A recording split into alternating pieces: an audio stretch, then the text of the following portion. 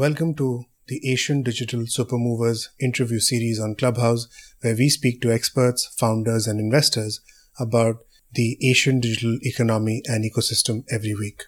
Monica, Mushir, and I, Pritish, invite guests for a conversation about building, scaling, and operating businesses in Asia. Follow our club on Twitter. Our handle is AD Supermovers for providing us any feedback and staying updated on interview series, guests, and topics. Joining us from North America, then a very warm good morning to you. I hope, first of all, that you're feeling good.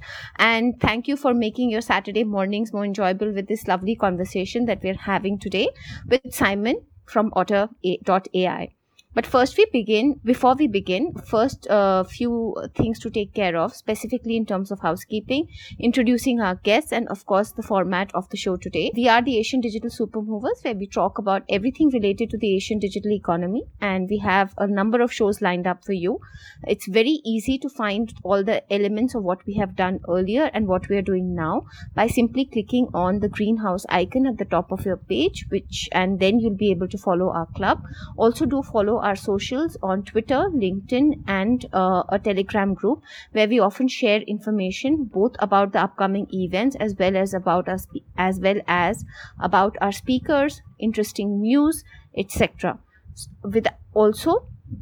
Last thing, our show will be divided into two parts. First, I will go through the list of questions with Simon, and then we will actually open this up for the audience members who would be keen to asking both questions as well as, of course, clarifying their career-related doubts about product management. We're more than happy to have you on stage. The way to do that would be by clicking on the hand raise icon at the bottom right of your page. So on the bottom, you would see the hand raise icon and you would see a plus icon.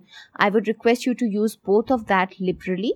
Right now, we have turned hand raising off. I will give you an audio cue shortly when you can turn your hand raising on, and then we'll bring you in to the stage where the order that will be used is the first in, first out order to ask your questions. Now, last but not the least, we would hate if you use the leave quietly button.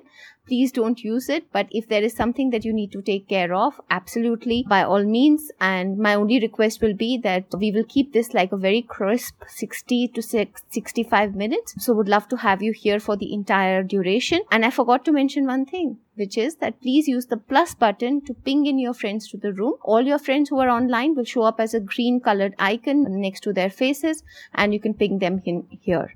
Mushir, Pritish, did I miss anything before we begin? No, all good. Okay, lovely. Excited. It's all great. A lot of party hats today, so some of you have recent to Clubhouse. Feel free to raise your hands, as Monica said, later on, and follow the speakers for knowing more about what they do afterwards. So I'll hand it over back to Monica to kickstart this conversation. Simon, big fan myself. I've been using Otter for a while and really love the product. Okay, Simon, I think we have a very long list of people who actually completely are in awe of not only the product, but also the fact that this probably is my biggest moment because I'm using your product while we are speaking. Now, this hasn't happened before. So without further ado, let me introduce Simon to you. Simon is a seasoned product leader with 20 plus years of experience in building innovative products at Oracle, Nuance, and Otter.ai that strike the right balance between technology and design with expertise in contact center, customer engagement, and productivity. He is an alum of MIT, where he has done his bachelor's and master's in engineering, and he has a 5.0 average. Simon, welcome to the room.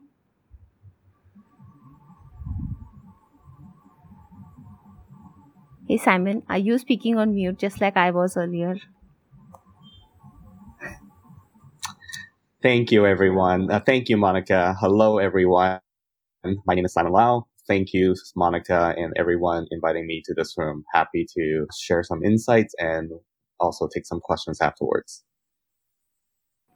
Amazing. So Simon, before we begin and dive into all the great work that you're doing in Otter.ai, it would be, I would love to start with your journey into product management and of course, everything associated with a product management playbook that you seem to have followed in your career, which is about transitioning from engineering to product management. But before you dive into that, I would love to also have you talk to us about your career, about your studies at MIT.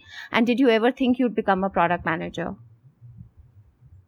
Sure. So when I finished my master's degree at MIT with electrical engineering and computer science, I actually started my journey as a software engineer, doing coding for contact center applications at Oracle. I spent about 7 years in my early career to climb up the engineering ladder, leading a team both in Silicon Valley, San Francisco Bay Area, and also in India. So definitely cross geo teams. Eventually, I realized that my passion is really into talking to the customer, understanding the customer pain point, devising a solution, and be able to drive product requirements and product strategy. So I took the leap to do a lateral shift to product management and never turned back.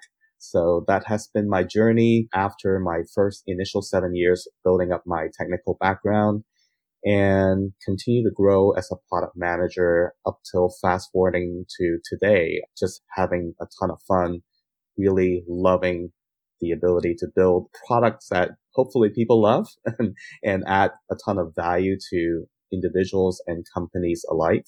And and now I just really want to be able to pay it forward and share knowledge to the next generation of product managers. Absolutely. And Simon, when in terms of your own transition from engineering to product management, what has been something which has been a mainstay for you?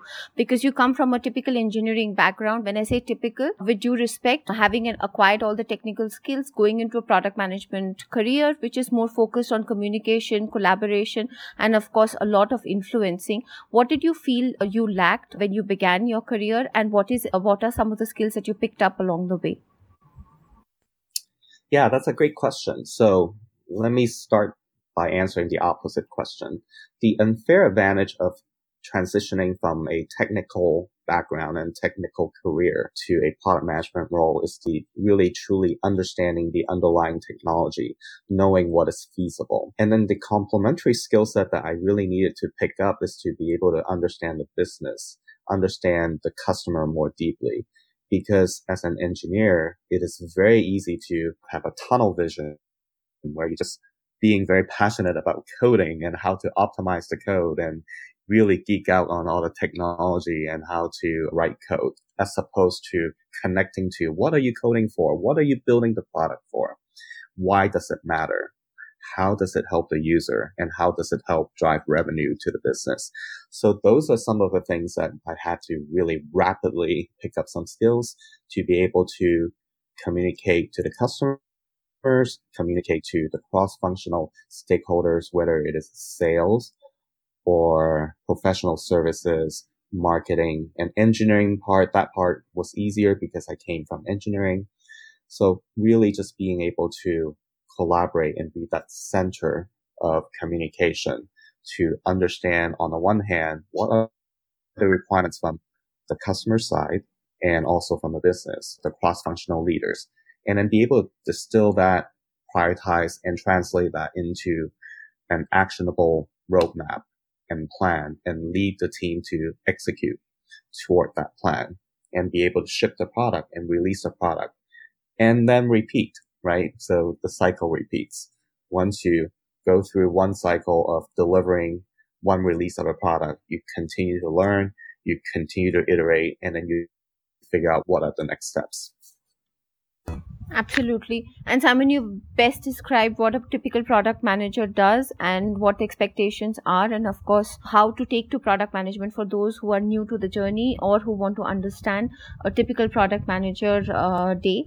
This is how it is. But of course, we'll be diving into more details around that. But a perfect segue into my next question, which is when you became a PM yourself by transitioning, of course, having had a technical background, did you feel that there are any strong certifications that might help you? And do you actually believe that certifications can help build product manager experience, skill set, and of course, the ability to do product management better? I would say it really depends on how you learn best. So some people learn best by going through structured coursework, whether it's taking additional classes, getting getting certification. Other people are just better at just actually doing the work and learning from experience. So I want to really caution that there is no one right answer for you, for everybody. So you really have to understand, how do you learn best? Do you learn best by reading books? Do you learn best by listening to podcasts?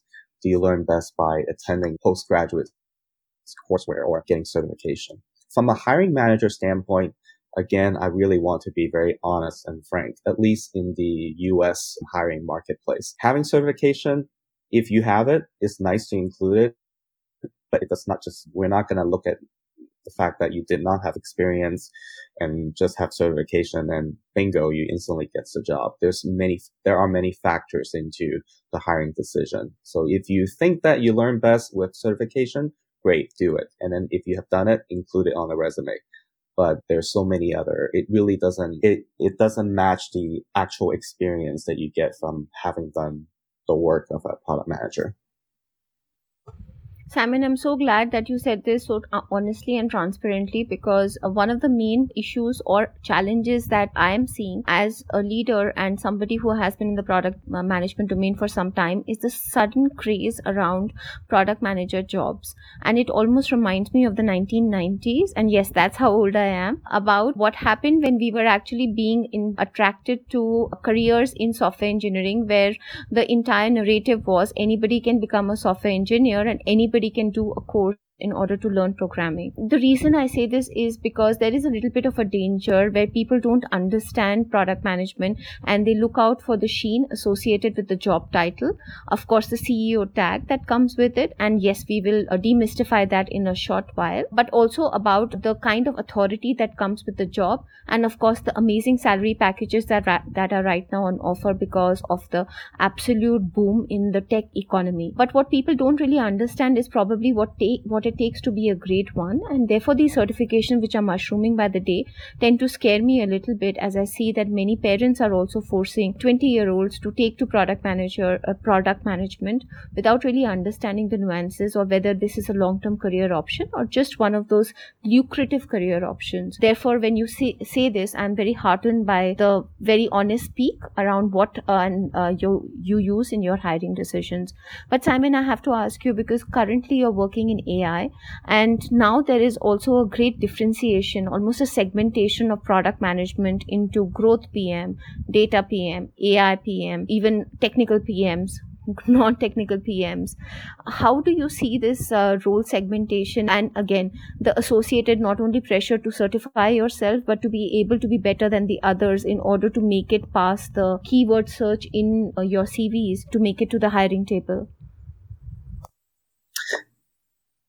That's a great question. One thing I would say is this. If you are a candidate who did not have any product management background and you're applying for a job in a product management role that is more generic, then just focus on the generic skill set, the general skill set. If you are making the leap and say that your first PM job is specific to a technical PM or AI PM or growth PM, it is a higher bar. Because not only do we as hiring managers expect the experience and skill set of a product manager, but also you need to be well versed and understand that that subset of skill set that takes you further to specialize in that.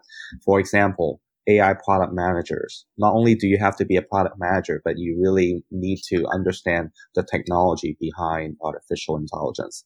For growth managers, the expectation is that you are very analytical skilled. You have done a lot of A/B testing. You understand the customer journey and all the different channels that you can engage the customer to drive the growth in terms of user acquisition, the growth in terms of conversion. If you are other types of technical PM besides AI, then whatever the industry, whatever the domain's expertise in, you need to be very well versed and really understand the technology, even if you have not had the technical background to build using such technologies.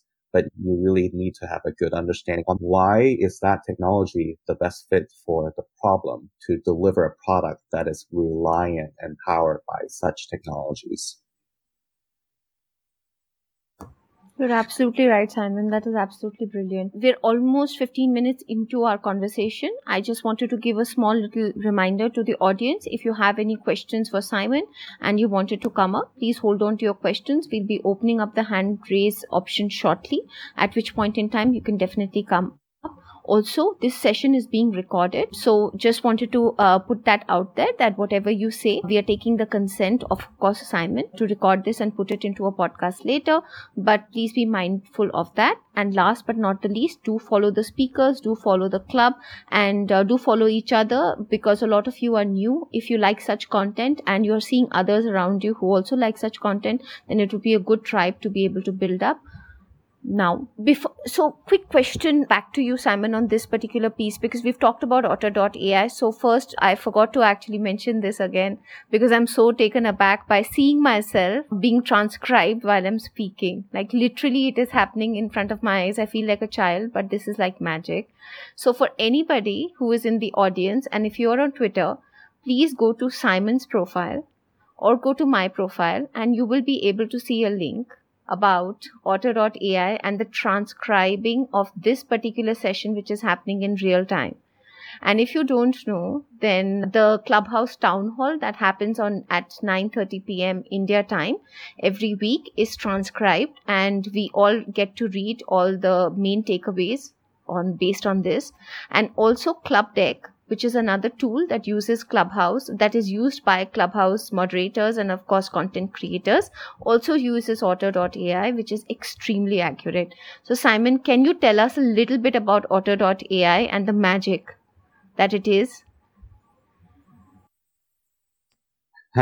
Always happy to talk about Otter. So Otter.ai is an application that gives you the superpower of remembering more and typing less.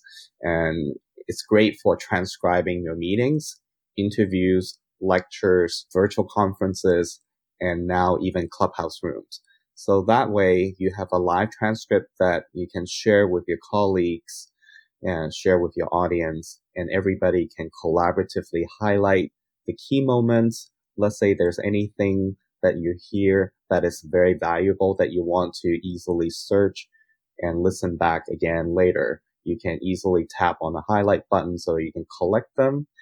And when you are done with the recording, you click on 10 highlights and you can listen back to just those portions. So let's say a 60-minute meeting typically turns into a digest of 10 highlights of only 5 to 10 minutes. And you can share it with your colleagues. You can comment.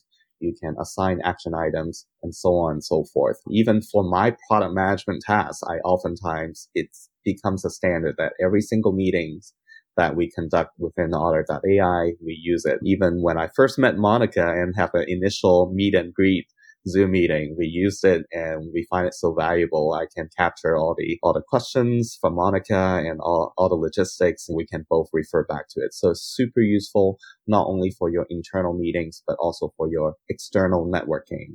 Maybe you're doing user research and you're talking to your potential customers. So super valuable tool for a product manager or even for a Scrum leader, product engineering, manager, everyone. So I really encourage you to give it a try.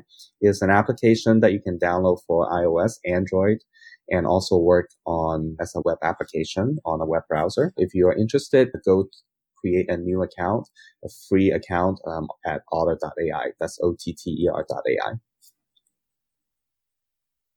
That is most wonderful, Simon. And like I said, I'm smiling right now because I feel like I've hit upon some magic.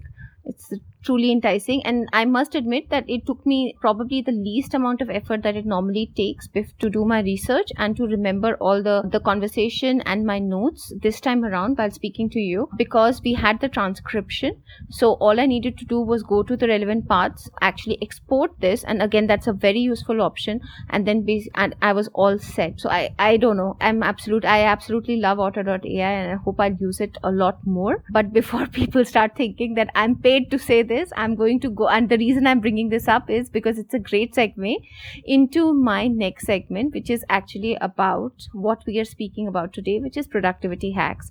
So Simon, you mentioned about transcribing meetings, etc. But before we go down that route, I would love if you would to tell us what a typical day in your life is as a PM, given that you have such a distributed team and you're working across time zones, and of course there are so many other product and strategy decisions as well as managing that you do on a daily basis. Could you help us understand this a little better? Sure, Monica. So as a product manager, I think it depends on whether you're a starting product manager or senior product manager or director or leadership in product management. The day-to-day work shifts as you continue to climb up the product management leader. I would say as a beginning or senior product manager, most of your time is focusing on really writing up product requirements, understanding whether talking to customers or really understanding what are the key requirements and translating that into something that's actionable, building up product roadmap for your respective, whether it's a component of the product that you own or a set of products that as you continue to rise up to director level, you would own a larger and larger piece of the product. So writing requirements, communicating them to engineering team, driving the execution, driving the delivery. Those are going to be majority of your tasks. As you build up a team and you have product managers reporting to you, then it becomes a little bit more strategic. You would talk to key accounts, key customers, key prospects. You would help out in some of these initial sales discussions. Sometimes you might be invited to sales calls to provide some credibility to the roadmap and really listen firsthand to what are some pain points or some needs of your key customers.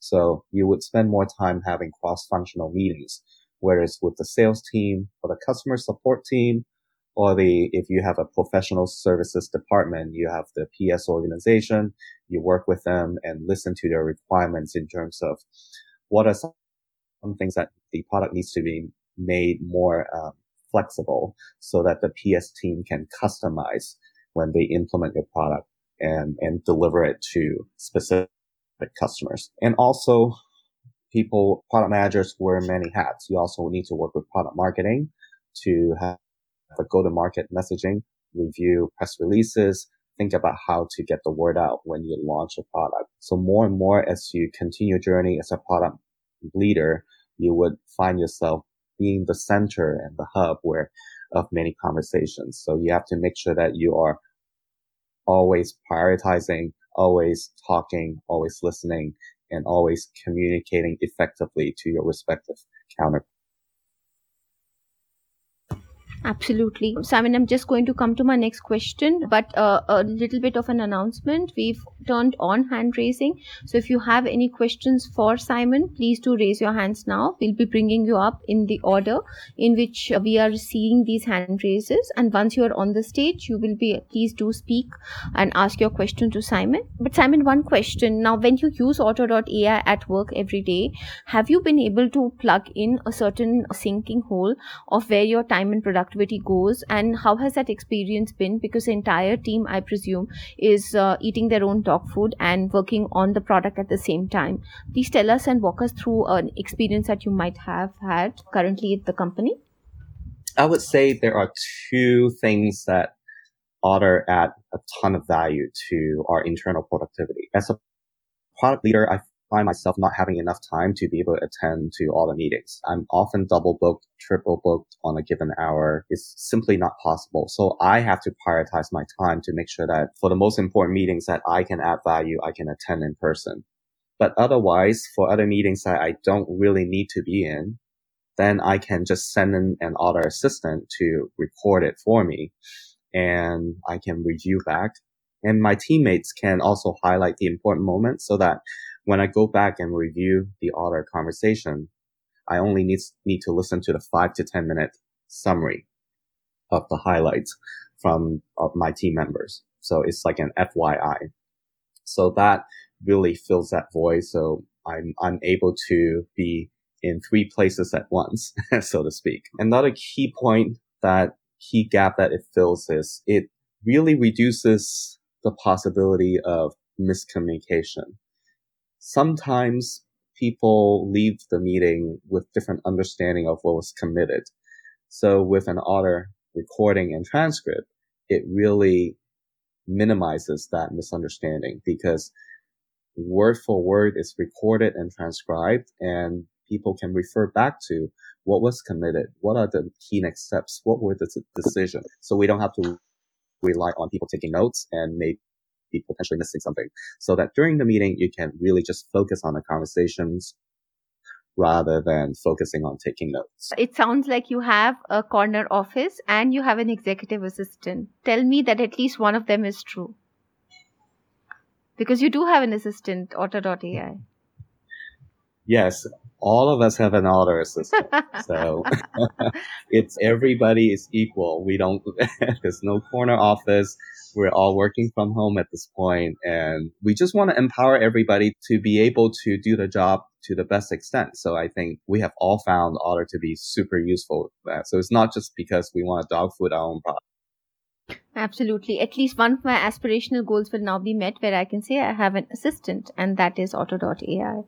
Wonderful. We have a lot of people on stage who want to ask you a question, but before we let them do that, a quick little reset of the room, because I see that a lot of new people are joining us. So we are the Asian Digital Super Movers. This is a club that has been formed by my wonderful co-founders Mushir and Pritish, who are on the stage, and myself. We work on providing a voice to the Asian digital economy across sectors and everything related to digital, ranging from product management to growth, venture funding, startups, the Asian tech news, and even fintech, DeFi, crypto, you name it, and we talk about it on our club. The way you can get associated with our club, it's very simple. All you need to do is click on the greenhouse icon at the top of your page.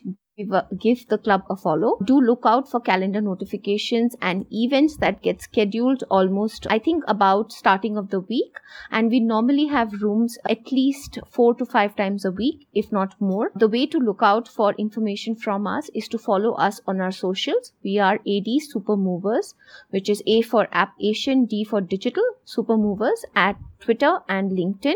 And we also have a Telegram group where we do pass on this information and a lot of other news related items to our community. In the meantime, I am going to now start asking the people on stage to start asking their questions. We are going to go down the PTR order, which means pull to refresh. So anytime you are on stage, please do pull to refresh to see what space and number you are in the queue.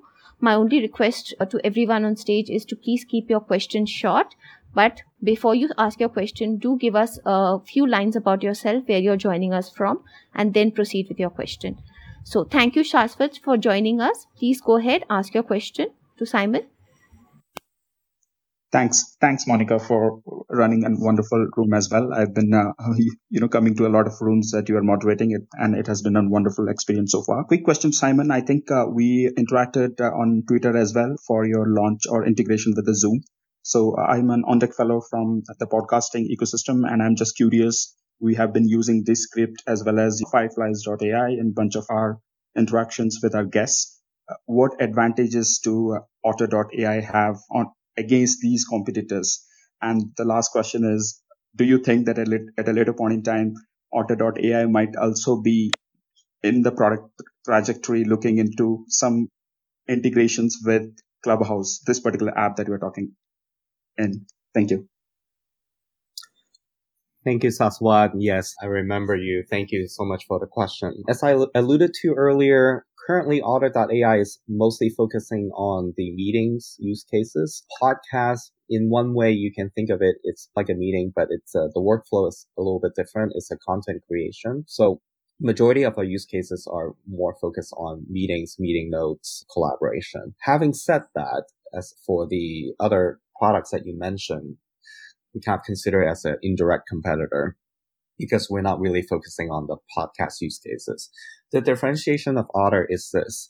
At the very core, regardless of what you use Otter for, our transcription engine is built in-house. We're not relying on any third-party transcription engines. As a result, we're able to fine-tune for the use cases of multi-person conversations, which includes meetings, interviews, lectures, and podcasts as well. And we are able to achieve the level of accuracy that is world-leading accuracy for all. We're currently only supporting English, but we're able to handle a variety of accents. So people from any countries, Otter is able to provide the leading accuracy for the transcription. Also, we're able to automatically distinguish speakers. So after Otter has finished transcribing, it will automatically separate the speakers and also learn their voices over time. So let's say if you're a podcaster, it would absolutely recognize you and your co-hosts all the time. And any new guests that you add, all you have to do is just tag the paragraphs with these new guest speakers' voices, and Otter would learn and tag the rest. So accuracy, speaker identification, those are a couple of key differentiations. Also, Otter supports custom vocabulary. So let's say if you're a podcaster that focuses on fintech or focuses on AI or product management or whatever domain, and if there are specific terms and acronyms and jargon that most other services are not able to recognize accurately, Otter would just learn instantly the moment that you cut and paste a comma-separated list of terms, words, or phrases. So that will further boost the accuracy. So you have to do less work to correct them before you share it as a podcast show notes. So those are just some of the few things that are key differentiation for your specific use case. Thank you. Thank you, Sashwat. Hi, Gunjan. Welcome to the stage. Please ask your question. Yeah, hi Monica and Simon. I had a quick question. I'm coming, and before that, I'll just introduce myself. I'm coming from India, and I've been working as a designer of like multiple products, and now like moving into the product management role and managing products through and through. So I had a question regarding the basic starting of Otter.ai. Like when you guys launched, like before that, like what kind of tests did you run? And when you are launching a new feature on the app itself, what all tests do you go through? Like the processes that you go through? Like, can you please give me a brief about that?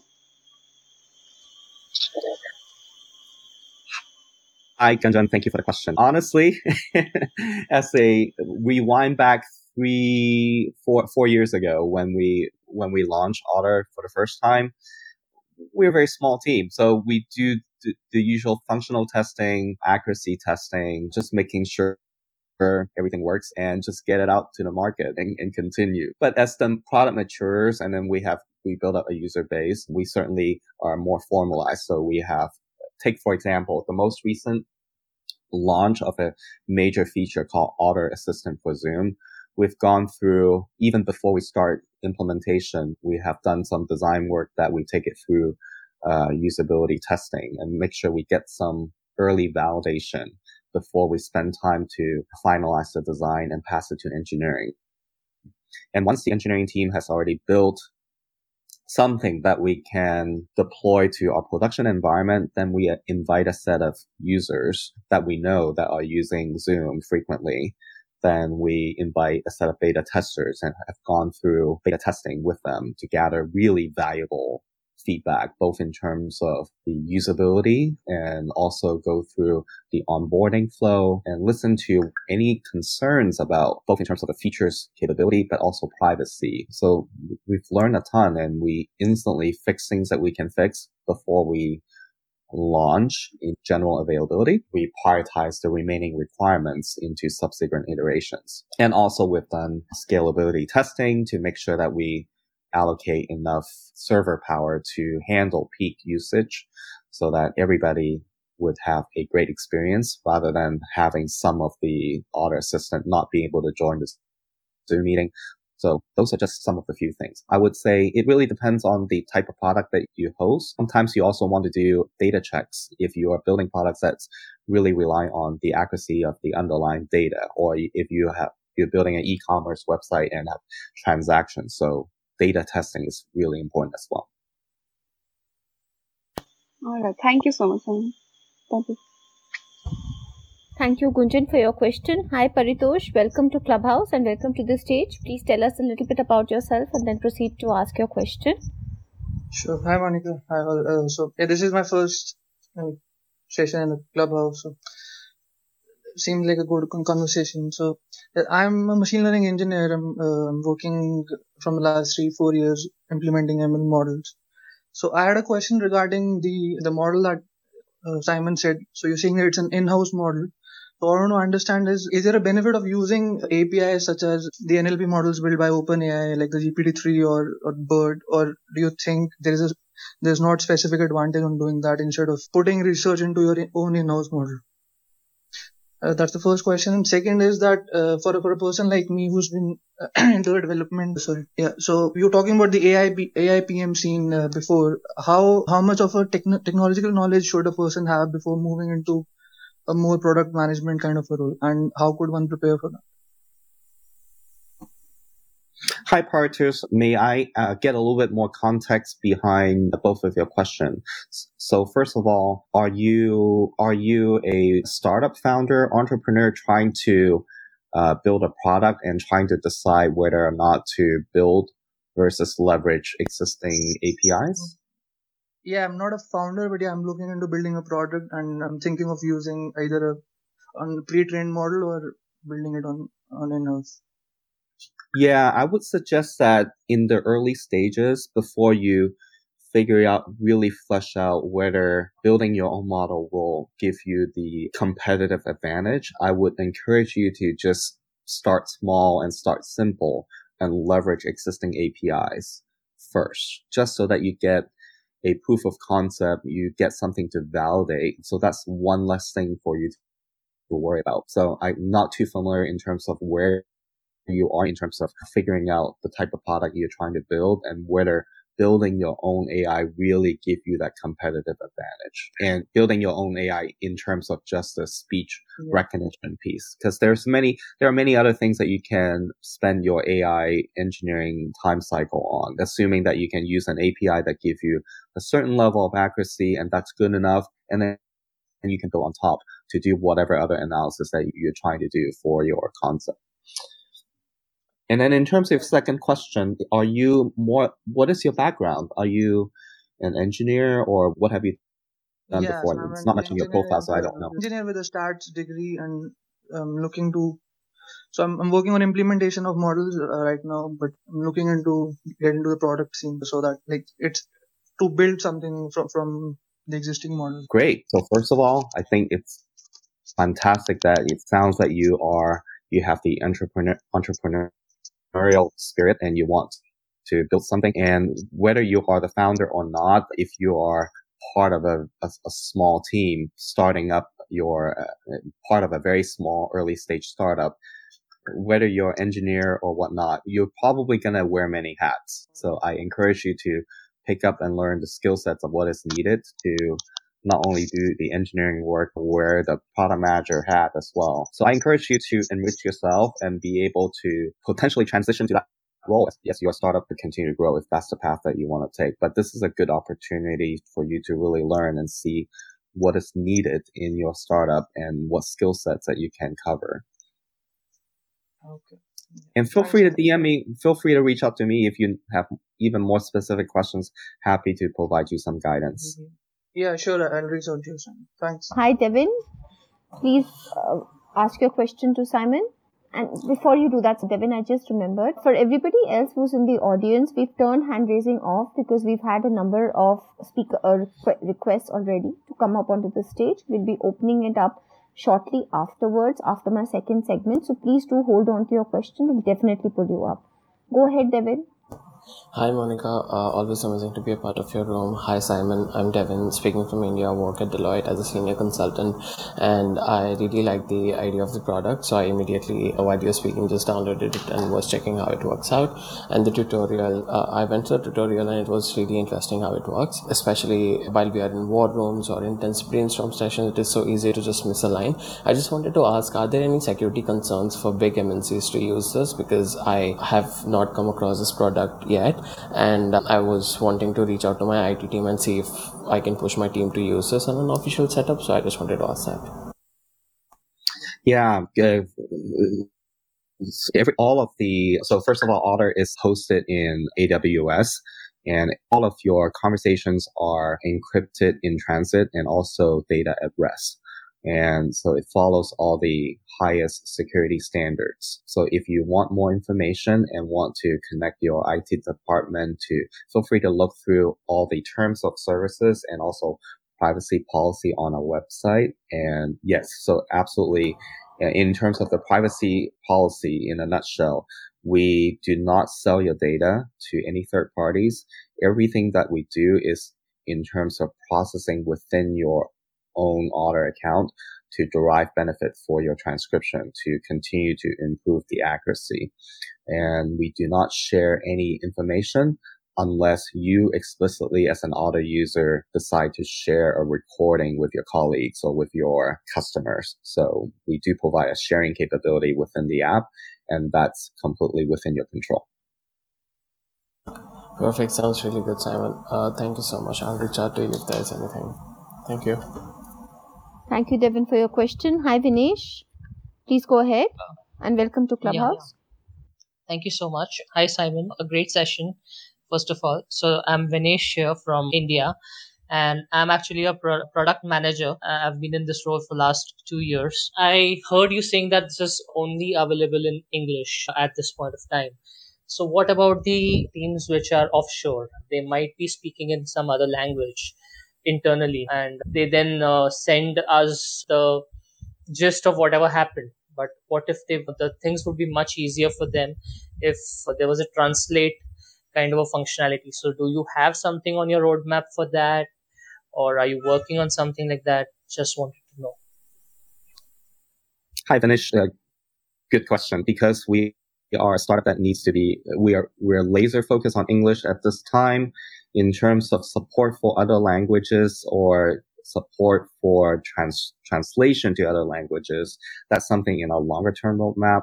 The reason that we're able to achieve the world leading most accurate transcription is because of focus. So this is not only just applicable to Otter.ai, but for any of you that are working in, whether working in a startup or working in a team, and as a product leader, as a product manager, focus is very important. There's always going to be a lot of requests from your customers.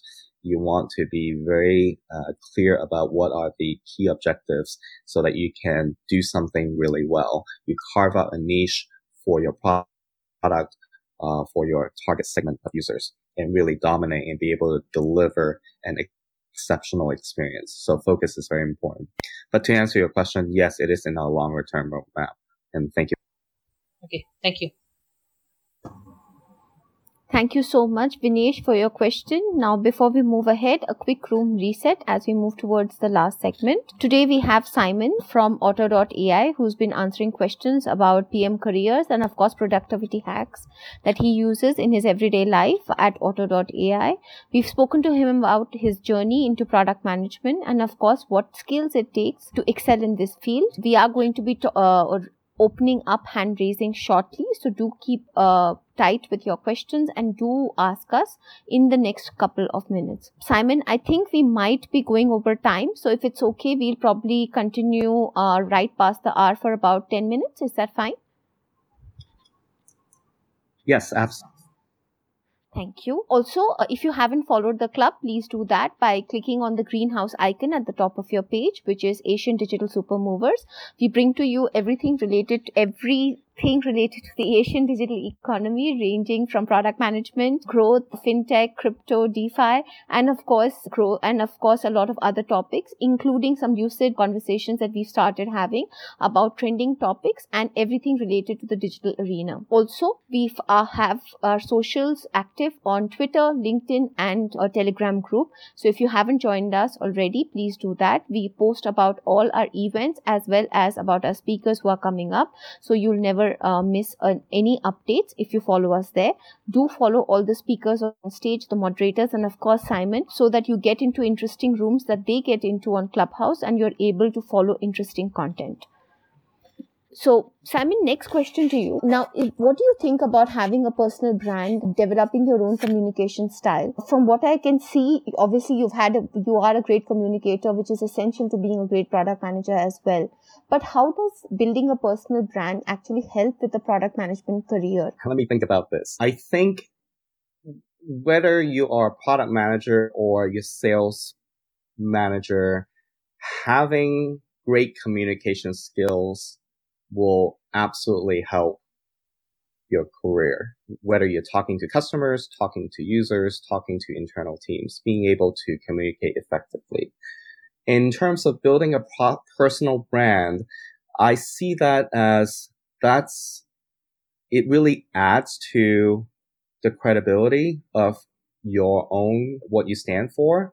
It serves as part of your product brand or part of your company brand, that having a spokesperson, the product manager is going out on social media, actually engaging with customers, engaging with users, and add that personal touch. Most companies don't really focus so much on that. They hire a social media manager and handle all the tweets, handle all the social posts. Yes, in one sense, it's good that you're handling any customer requests and feedback.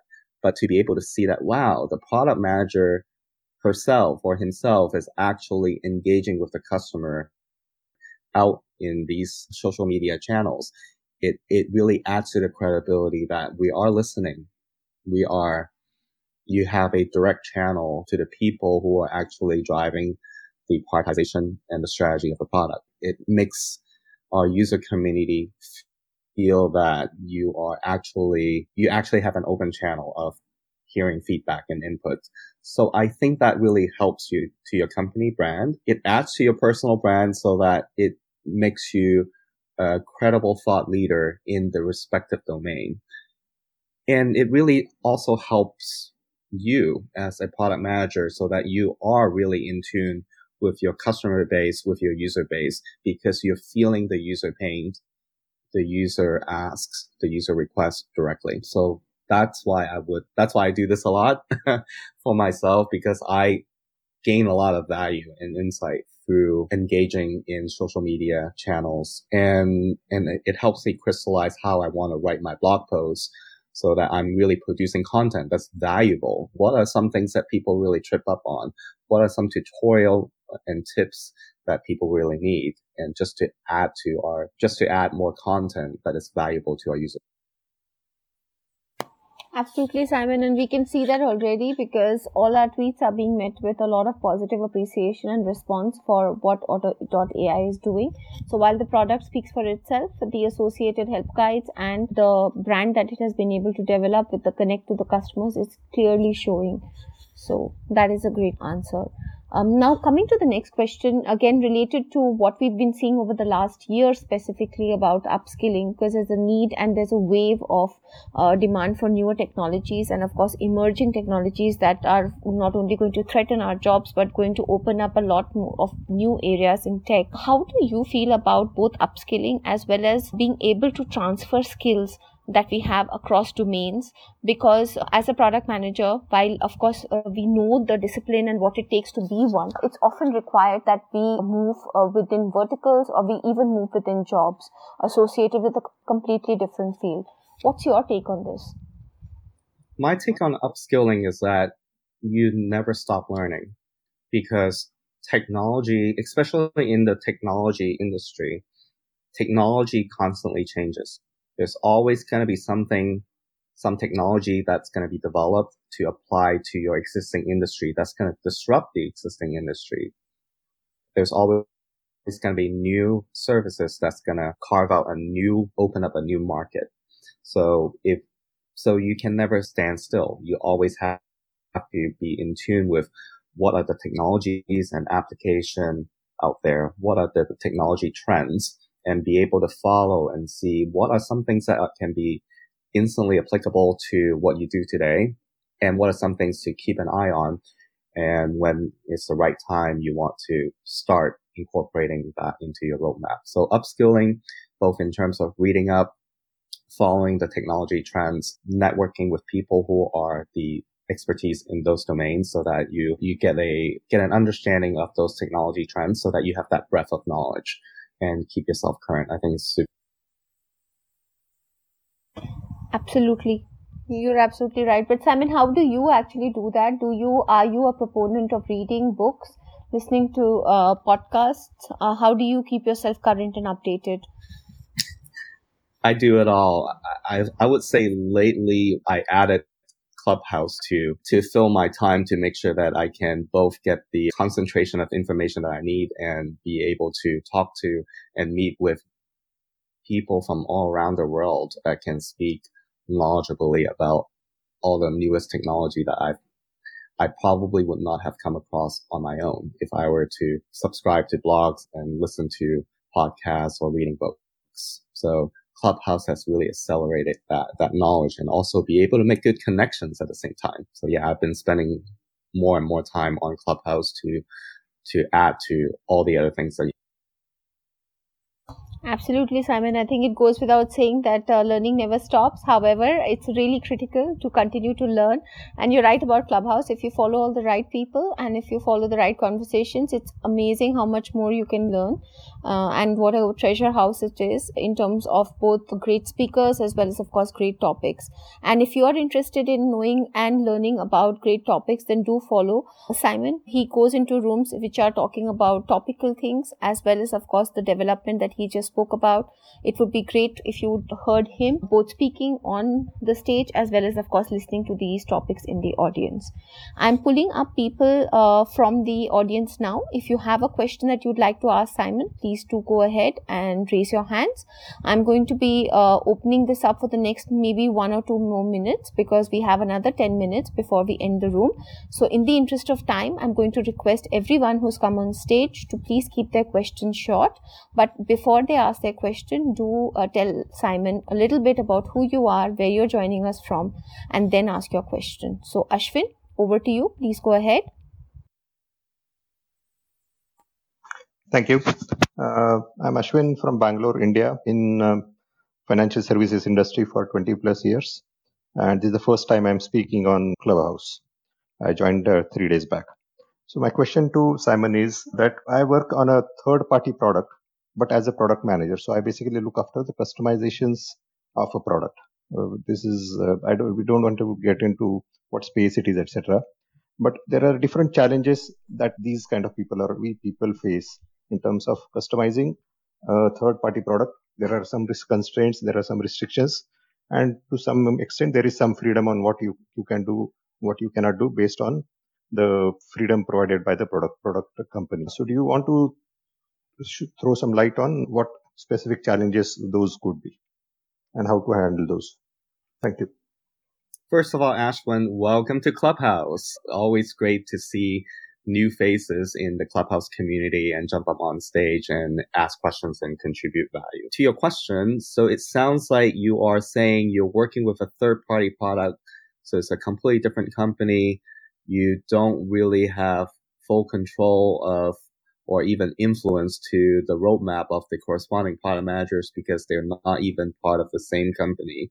So I would say be persistent, be able to try to frame it in terms of what value would an opportunity and benefit would it add to this other company to be able to open up this capability. So help them to do the research work, whether it's sizing the market opportunity or articulate how many pull-through customers, the joint customers, would it bring to that other company by expanding or providing that flexibility, right? If you're only just asking this other company or this other product manager about, oh, I wish your product can support X, Y, and Z, but without the benefit from their angle, good luck hearing a receptive yes to your answer. So you have to do a little bit more work, right? Because at the end of the day, every company is resource and time constrained. So being able to frame your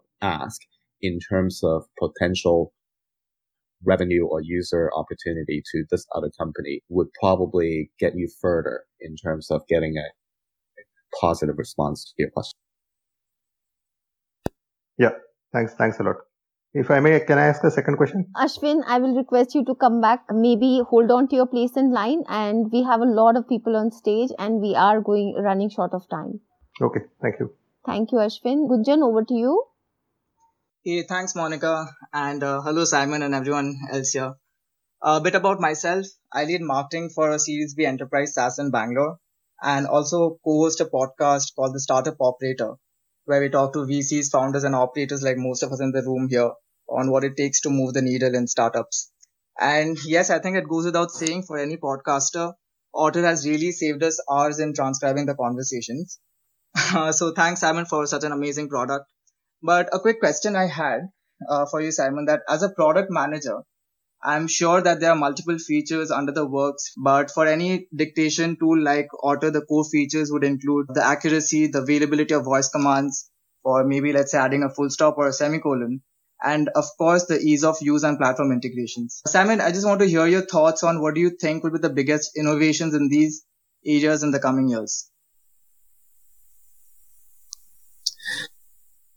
Hey, Ganjan. So, as I was alluding to earlier, our core use cases are meetings, interviews, and lectures. So for those multi-party conversations, as opposed to personal dictation software. So I want to make that distinction. We're focusing on these multi-person conversations. And when you have a multi-person conversations, you oftentimes you don't talk with dictation in mind. You don't speak the punctuations. So I want to make that distinction to explain why we're not focusing on features that are geared more toward the dictation use case. So what we want to be able to do is automatically insert punctuations, automatically understand when to capitalize the terminology words, when to capitalize words, so that you can just focus on engaging on the conversation and you don't have to worry about taking notes. Directionally speaking, we want to add higher value in terms of being able to ultimately summarize the conversation, so you don't have to manually highlight them. And it gives you more power to be able to continue your workflow so that you remember what was discussed and what are the next steps that you need to take, so you don't have to go dig for it. So those are the things that we're more focusing on.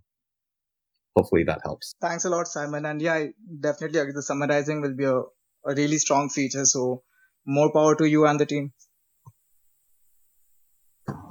Thank you, Gunjan. Hi, Swati. Welcome to the stage. Please ask your question. Thanks, Monica. Hi, Simon. So I'm a product manager at Oracle. My question, Simon, is that what different skill set should an AI PM have compared to non-AI product? So is it sufficient to understand the technology jargons which engineers use, along with understanding the metrics like precision and recall? Or is it necessary to be involved too deep, even understanding the ML model or suggesting which model to be used? So where do you draw that line as an AI PM? That's a wonderful question, Swati. I would say that you would immerse yourself in talking to AI data engineers to understand how they build models. What are the challenges? What sort of data sources is required? What is the entire end-to-end process that data scientists and machine learning engineers require to achieve the desired output that you can incorporate it into the product? That way, you as a product manager that manages an AI product has a sense of the scope of effort, even if you're not the person that have the experience to be able to build it yourself. So I think that's where I would draw the line, being able to understand step by step what a data engineer does. So just what I would do is just when you either before you join a team or once you join a team, talk to each and every data engineer and ask them, what is your workflow? How long does it take for you to do this step versus that step versus that step?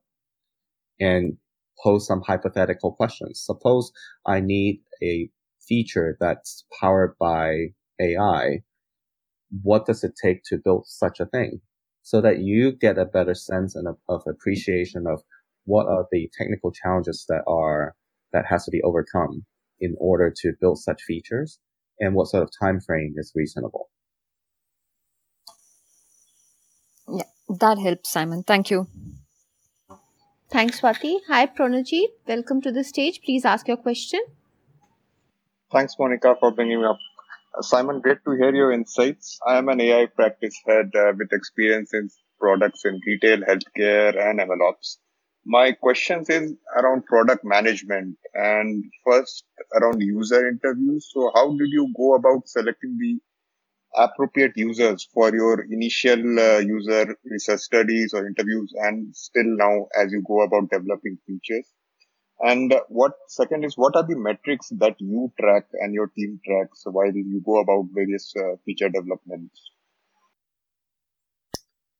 Pranajit, if I can ask you a question, do you have existing customers even in your current role that you can tap into? We have, but I was more asking from Otter's perspective. How did Otter go about doing it?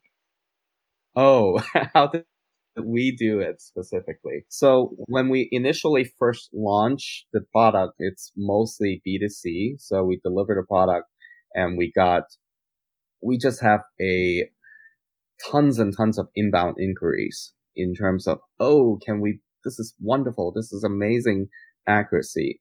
How can Otter be used in my respective company? So just being able to keep up with all the inbound inquiries, that's enough of a source.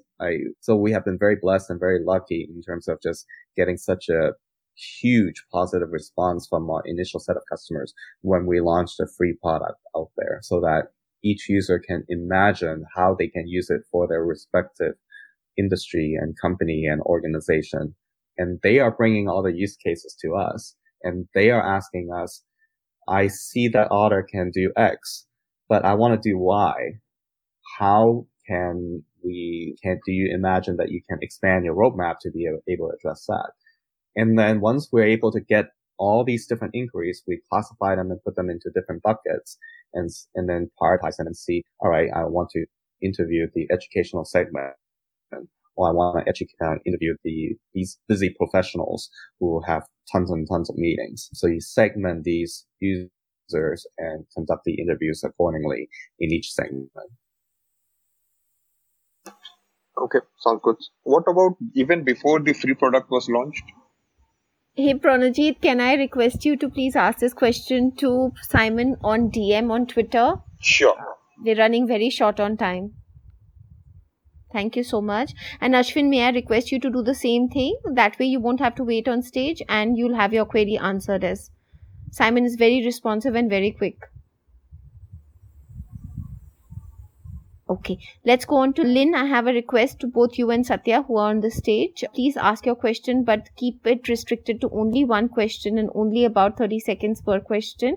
We're really short of time right now, so would love to be able to wrap up on time. Go ahead, Lynn. Thank you, Monica. I'll try to run through quickly. Hi, Simon. So this is Lynn calling from London. I have worked 8 years in financial service and consulting. So I recently decided to leave the Big Four consulting to get into product manager in EdTech, because I just love to work on products that make people learn better, especially for adult lifelong learning. So my quick one question, what would your advice be for a project that I'm getting into? So I got a chance to work with a very small startup for a 10-day basis. And as you said, they have good inbound feedback. And I just wonder, how can I add the most value, within a 10-day basis, to show how I bring a product from a prototype that has good inbound into something better? Thank you.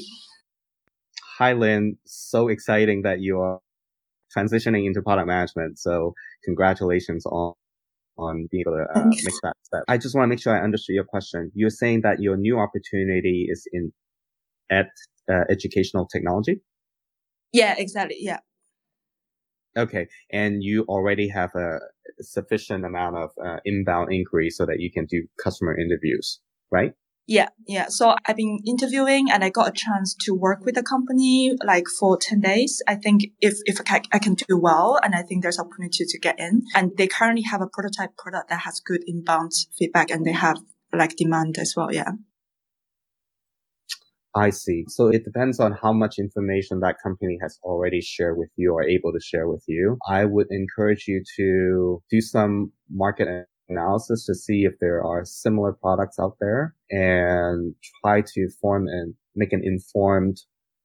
try to build a lean canvas. So look up lean canvas, LEANCANVAS, lean canvas. And that would be a good framework for you to think about, all right, what is the problem?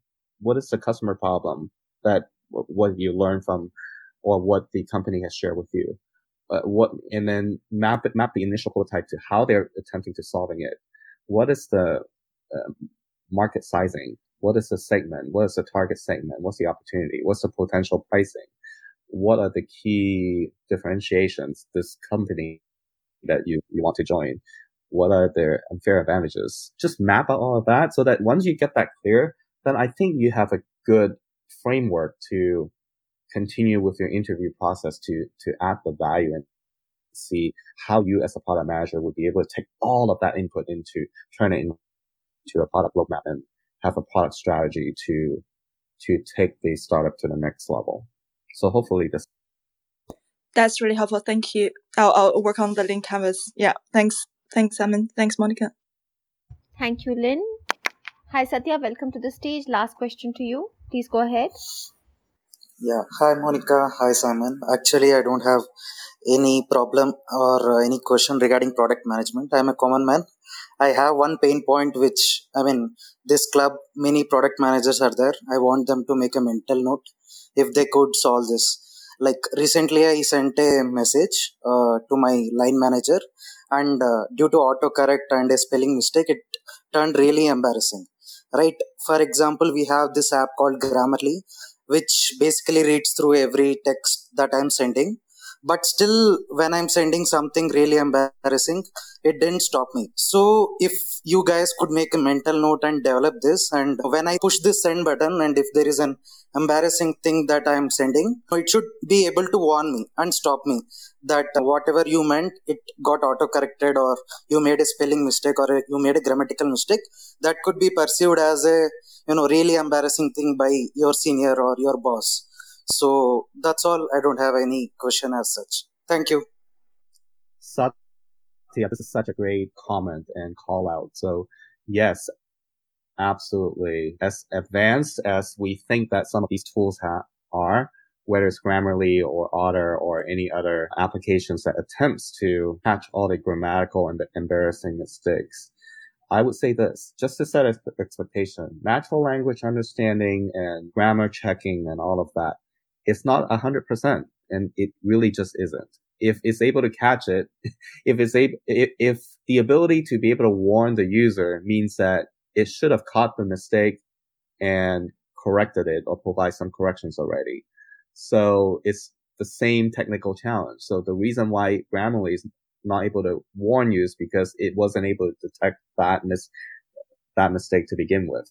So I would say until NLP is perfect, which won't be within the next few weeks or the next few months, or maybe even the next year, everyone, whether product managers or any type of external communications, we all have the responsibility to make sure that we get the message out right and not be overly relying on technology. It's really a combination. Technology certainly helps. It's going to save you a ton of time, but at the end of the day, whether you're a candidate applying for a job, you are still responsible for catching all of the grammatical mistakes on your resume, on your cover letter, on your portfolio. So that's what I'll have to say to that. But yes, thank you for the call out. Thanks, Simon. I hope your AI and NLP picks up soon. Hoping for that day. Thanks, Satya. But in the meantime, you could make that an NFT and maybe make some money off it. And if you want to know more details, hey, Mushir, I wanted to pitch in for your show next. That's it. Come on. I would sometimes, when we look at artificial intelligence and ML, etc., we do believe that it can be God and do everything for us. But there are actually very simple tools that you can use, which I've been using for years on Google and now also on Outlook, which is delay your message, sending by 30 seconds, right? And so you have an option to undo send.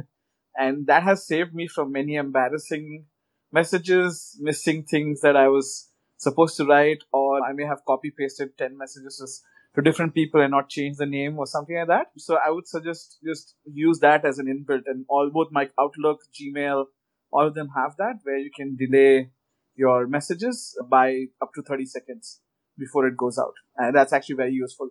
Sometimes even saves people from embarrassing mistakes in terms of when you're very, very angry and you may send out an email to somebody on impulse and then you regret it a few seconds later. that's a perfect tool for that. Thanks, Mushir. Thank you, everyone. Now I am going to be closing very soon. But before I do that, don't go way too far, because I have an extremely different show coming up, which is a room that we are going to, where we are talking about actually how to build and create your own podcast. More importantly, we are talking about how three friends actually started a very professional adventure together and have created something which has just crossed, I think, 100 episodes. And given that they are individual contributors and professionals in their own field, they've actually excelled in professional adventures, but coming together to create something of value, as well as doing this on a weekly basis as a side hustle, is something that I'm exploring with them. This is coming up in our new series which we are launching, which is called Let's Talk Digital. So please do join us at 9 p.m., which is in the next 12 minutes. Now, I wanted to also say a big thank you to everybody in the audience, and especially those who came up and asked questions. This is really your forum and your stage to be able to address any questions and clarifications that anybody who comes in can do that for you. In the meantime, if there's something still left, please do reach out to Simon on DM. Also, I'd love to thank Mushir and Pritish, who have been wonderful co-moderators, and of course to all the help that they're providing in the back channels. But before I let Simon go and formally thank him for spending so much time with us on a Saturday morning for him, I wanted to do a quick rapid fire with you, Simon. I believe that it should be something that you should be ready for, and that this format is something which is very popular in India. So are you prepared, and can we start? I'm ready. Awesome. Let's go. Awesome. First thing, podcast or Clubhouse? Clubhouse. Wonderful. Books or OTT? Both evenly split. It's hard to pick. Build in public, yay or nay? Say it again. Build in public, a thumbs up or a thumbs down? Build in public. You mean open source? No, building in public and using customer feedback about for every iteration to be able to build in features that customers want, which is something that you start. Thumbs up. Awesome. Thumbs up. Like working from home or hate it? Mostly like it, but I do miss working in the office. I think we all do. Technical PM, growth PM, or just same simple old PM? I would say not simple old, just PM, and be able to adapt in any situations. Wonderful. What is something that has worked to keep you sane in cross-functional collaborations? Listening openly and patiently.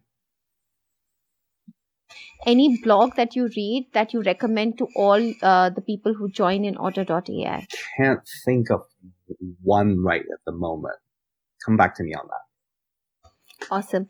And what is the last emoji that you used? It's either thumbs up or heart, because those are the default emojis on a lot of social channels, and I'm very lazy. I just double click on the text, and in Instagram it gives you a heart. Or LinkedIn, I think the thumbs up is the default one, or the Twitter's thumbs up is the default one. So, yep, either thumbs up or heart. Wonderful.